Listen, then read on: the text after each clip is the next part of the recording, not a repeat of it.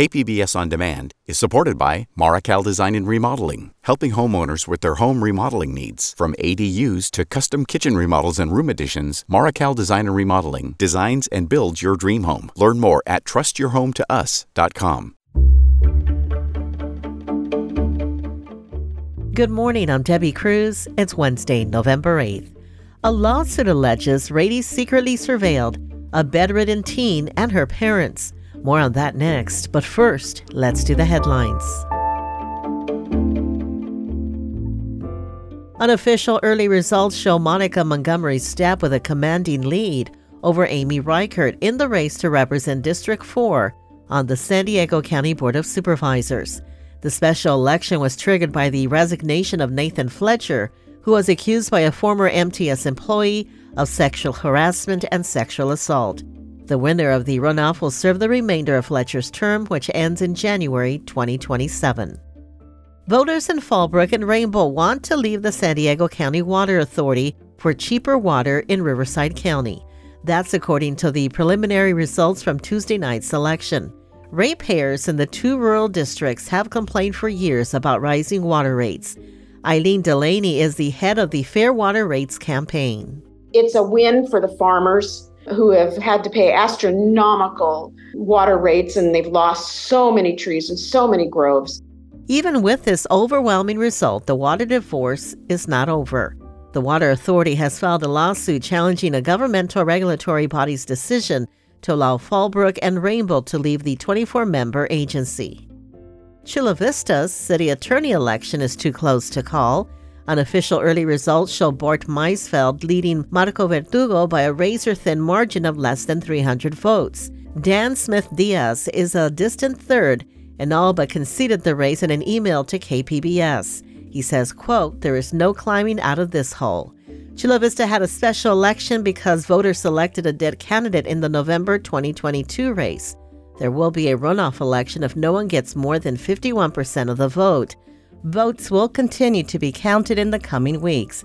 The final vote will be certified on December 7th. From KPBS, you're listening to San Diego News Now. Stay with me for more of the local news you need. Hi, I'm Bill Hohen. And I'm Ted Hohen. Over the past 50 years, our family has brought many world-class dealerships to Carlsbad, including Mercedes-Benz, Porsche, Audi, Honda, Acura, Jaguar, and Land Rover. That's right. This year we're celebrating 50 years in Carlsbad. So on behalf of the entire Hohen family, we want to thank San Diego. Throughout the years, we've taken tremendous pride in meeting and even exceeding our customers' automotive needs. We value the relationships with our clients and look forward to serving you for years to come. We invite you to visit one of the Hohen Carlsbad dealerships or hohenmotors.com.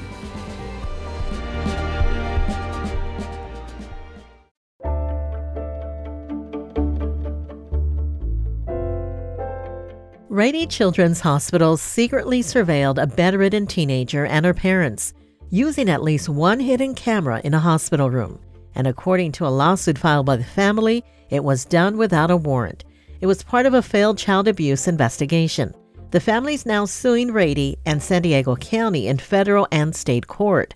Investigative reporter Scott Rodd has part 2 of this investigation. Madison Myers' health was failing as she entered her teenage years. By age 15, the formerly active child was admitted to the hospital with serious complications from a connective tissue disorder and required a feeding tube. Her parents, Bill Meyer and Dana Gaske, had crisscrossed the country looking for doctors who could help explain her condition. Obviously, as a parent, you hate standing by and seeing your child suffer. But they'd soon be fighting just to keep custody of Madison. Because in late 2018 and early 2019, according to court documents, San Diego County's child abuse hotline received 2 phone calls. They alleged Gaske and Meyer had abused their daughter by claiming she suffered from non-existent injuries and interfering with hospital staff.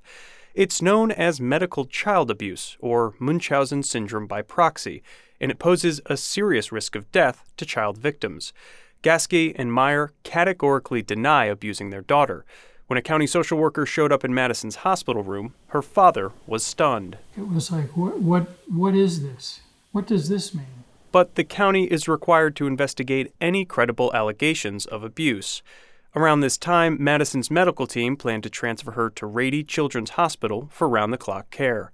Before Madison arrived, the county investigator contacted Dr. Shaylin Nino, a lead child abuse pediatrician at the Children's Hospital. In a court filing, Nino said she reviewed Madison's medical file and, quote, admits she recommended Madison be monitored in a room with video surveillance as a medical diagnostic tool to determine whether Madison was a victim of medical child abuse. The Meyer family alleges the county reviewed the plan to secretly monitor Madison, but never obtained court approval for the surveillance. They had already planned to do the video. There wasn't any intentions of being collegial and involving us as a family. Nino's attorneys did not respond to multiple requests for comment. San Diego County declined an interview request. In an email, a spokesperson said no county employees were involved in the decision to surveil Madison's hospital room, even though Nino confirms in a court filing that she communicated with the Maine County investigator about Madison's care throughout the investigation. Rady declined an interview request and would not comment on the Meyer family's case, citing patient privacy protections. In an emailed statement, the hospital said, quote, our top priority is providing the highest level of care to our patients and families. By the time Madison arrived at Rady, at least one hidden camera was rolling. All of them knew exactly what was going on. They all knew exactly that we were being recorded. The county brought its child abuse case against Gasky and Meyer to juvenile dependency court. Madison was removed from her parents' custody during the 11-month trial. It was only during the custody battle that the family learned about the secret video surveillance. This video spanned the whole room. It covered everything. Every interaction Bill and I had with Madison, every personal moment. The worst part was I gave Madison baths every day. I cleaned her up every day, changed her gown every day. All of that was on the video. It was horrific. 38 days. That's how long the covert surveillance lasted, the Meyer family alleges in their lawsuit. After the legal battle, the Juvenile Dependency Court awarded Meyer and Gasky custody of Madison. The Meyer family's lawsuit quotes the San Diego County Superior Court Commissioner, who ruled in their favor. He allegedly criticized the extensive use of covert surveillance, calling it, quote, an unbelievable invasion of privacy, an insensitive invasion of privacy. Hospitals have used covert surveillance to investigate many suspected cases of Munchausen by proxy in recent decades, but there is sharp disagreement among medical professionals and legal experts about the practice. On the face of it, it's both unethical and unnecessary. Michael Flannery is a distinguished professor of law at the University of Arkansas at Little Rock. Flannery reviewed the Meyer family's complaint and says the allegations troubled him. It struck me as just violative of the family's Fourth Amendment right to privacy. Flannery acknowledges that hospitals can generally use surveillance throughout their facilities, but when hospitals work in cooperation with the government, he argues the Fourth Amendment almost always requires court approval. A judge has dismissed parts of the Meyer family's federal lawsuit, but has allowed it to proceed on several claims, including on Fourth Amendment grounds. Some child abuse experts say surveillance plays an essential role in diagnosing Munchausen by proxy cases. I'm an advocate for all the tools that we could possibly use that could help us protect children from this. Beatrice Yorker is a professor emerita of nursing and criminal justice at California State University, Los Angeles. She encourages hospitals to develop clear protocols when using surveillance. The Meyer family says that's one of their goals. Beyond seeking monetary damages, they're hoping Rady establishes clear safeguards for conducting surveillance in the future. They've done a lot of good things in the community. It's not about how much good you've done in the past, but how much you're willing to continue to challenge yourself to make it better for your patients. Scott Rodd, KPBS News.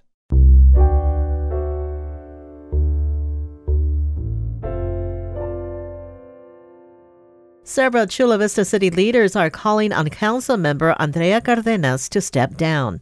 Cardenas and her brother, a political consultant, are facing charges of fraud, grand theft, and tax evasion. South Bay reporter Corey Suzuki has details on what could happen next. Last week, the San Diego District Attorney announced 7 felony charges against Andrea Cardenas and 5 against her brother, Jesus Cardenas. The DA accused them of lying in order to get a loan of $175,000 from the federal government's Paycheck Protection Program and attempting to launder the money and put it towards personal use. In statements yesterday, Republican Mayor John McCann and Democratic Councilmember Jose Preciado called for Cardenas to step down. For many in Chula Vista, news of the charges has brought a mix of frustration, anger, and sadness. Mike Diaz is a former city council member who lost his seat to Cardenas in 2020.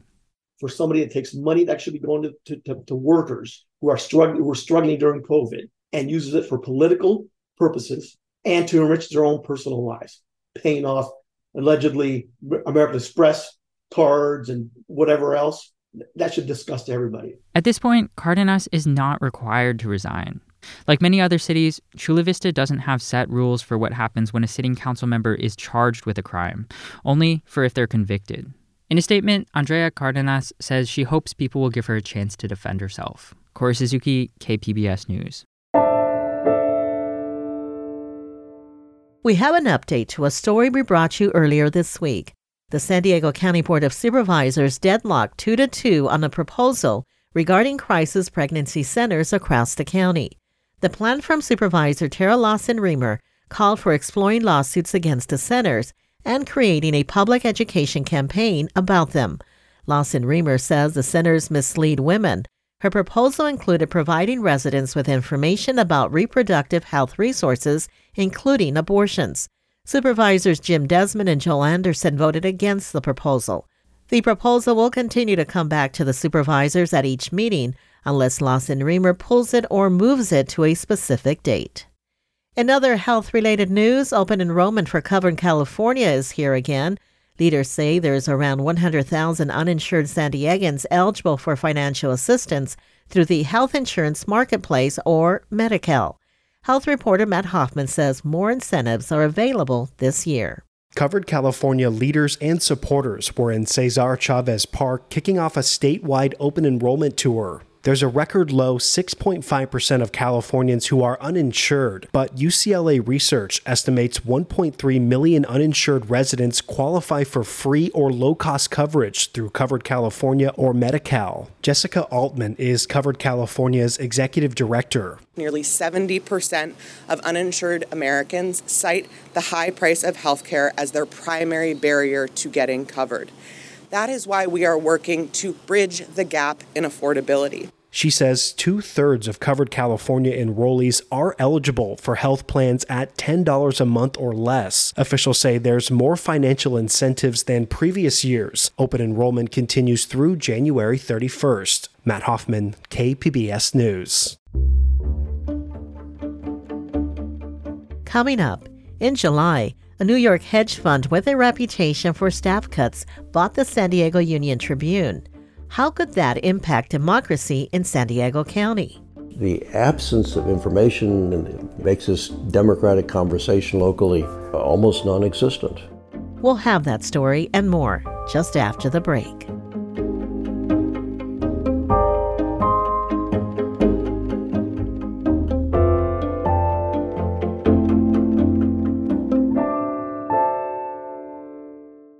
KPBS On Demand is supported by the San Diego County Toyota dealers, whose commitment to customers extends to giving back to the community and who are proud to support the City of San Diego lifeguards with their important role of keeping our beaches safe. Toyota, let's go places.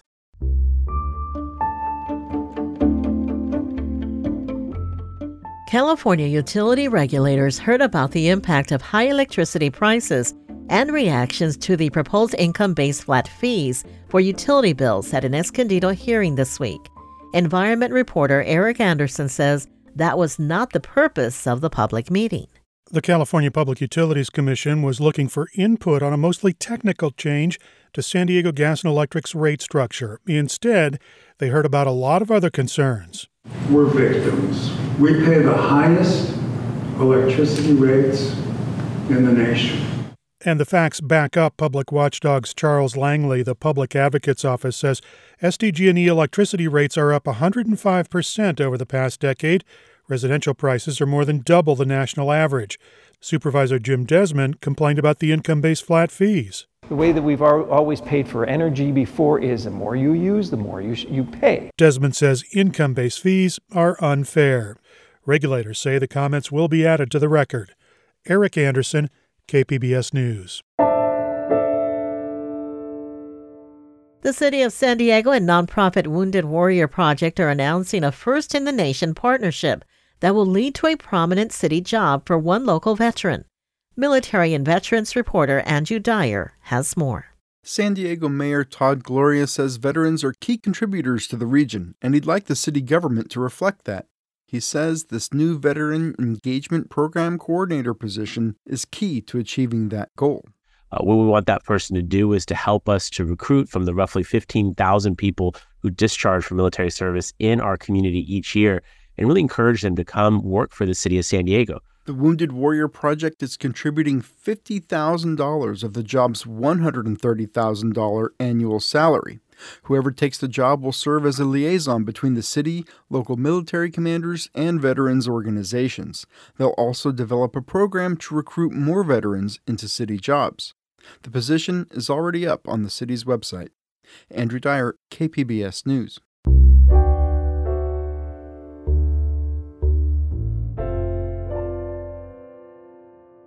Earlier this year, a New York hedge fund that owns more than 200 newspapers nationwide bought the San Diego Union-Tribune.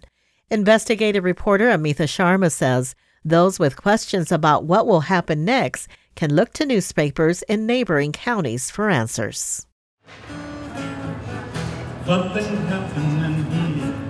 Sitting outside a sandwich shop on a recent fall afternoon, Riverside resident Robbie Short says he's a regular voter, but he never reads the local newspaper, the Press Enterprise, before voting. In fact, he does no research at all. I always see the same names most of the time. If I see a new name, I won't even look them up and I'll just vote for the new name because why not?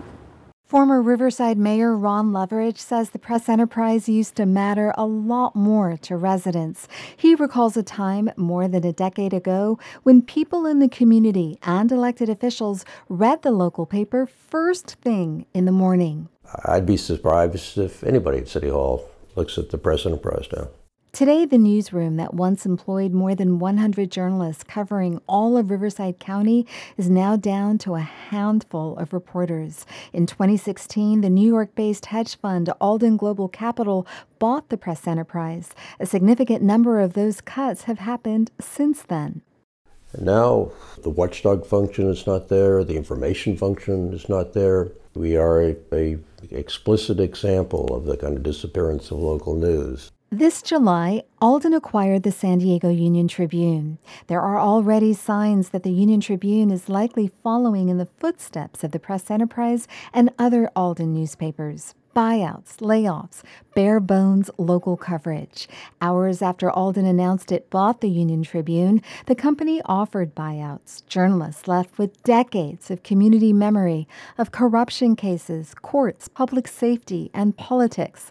Loveridge says this leaves communities divorced from the give and take of formulating policy and from democracy itself. In American politics, access is local. It is not at the state, it's not at the federal level, it is local. The absence of information makes this democratic conversation locally almost non-existent. The Orange County Register is another cautionary tale. 20 years ago, the paper had hundreds of journalists covering San Diego's neighbor to the north. Frank Mickadite worked as a reporter, editor, and columnist for the Register. He says its mission was to saturate the county with news coverage. We had, an investigative team, and we just poured a lot of money and resources into every corner of journalism that existed and that we tried to invent. And it was exciting to be part of that. Alden bought the Register in 2016. Now, sources at the paper say one reporter has to cover as many as 5 big cities. Consider a recent scandal at Anaheim City Hall. Details didn't come to light until the city released its own investigative report. And what's kind of scary about it is that we found out about Anaheim, but who knows how many other Anaheims are out there? We don't know, and we may never know. Lifelong Anaheim resident Cynthia Ward says now the public must grapple with the consequences. When corruption goes unchecked, it means that money that should be coming into our communities is going into the pockets of special interests, which means our taxes have to go up to fill potholes and do the things that we count on because that money has been siphoned off. So ultimately, we pay. Mikadite says the entire country, the very republic, is in trouble if local news coverage continues its downward slide. But he does not begrudge Alden for hollowing out newsrooms. They do what they do, and it's like blaming a shark for doing what a shark does. I mean, it's just what they do. He says we're all to blame for letting it happen. Amitha Sharma, KPBS News. An Alden spokesperson did not make a company representative available for comment for this story. Tomorrow, we talk in detail about how Alden runs its businesses. That's it for the podcast today. As always, you can find more San Diego news online at kpbs.org. I'm Debbie Cruz. Thanks for listening and have a great Wednesday.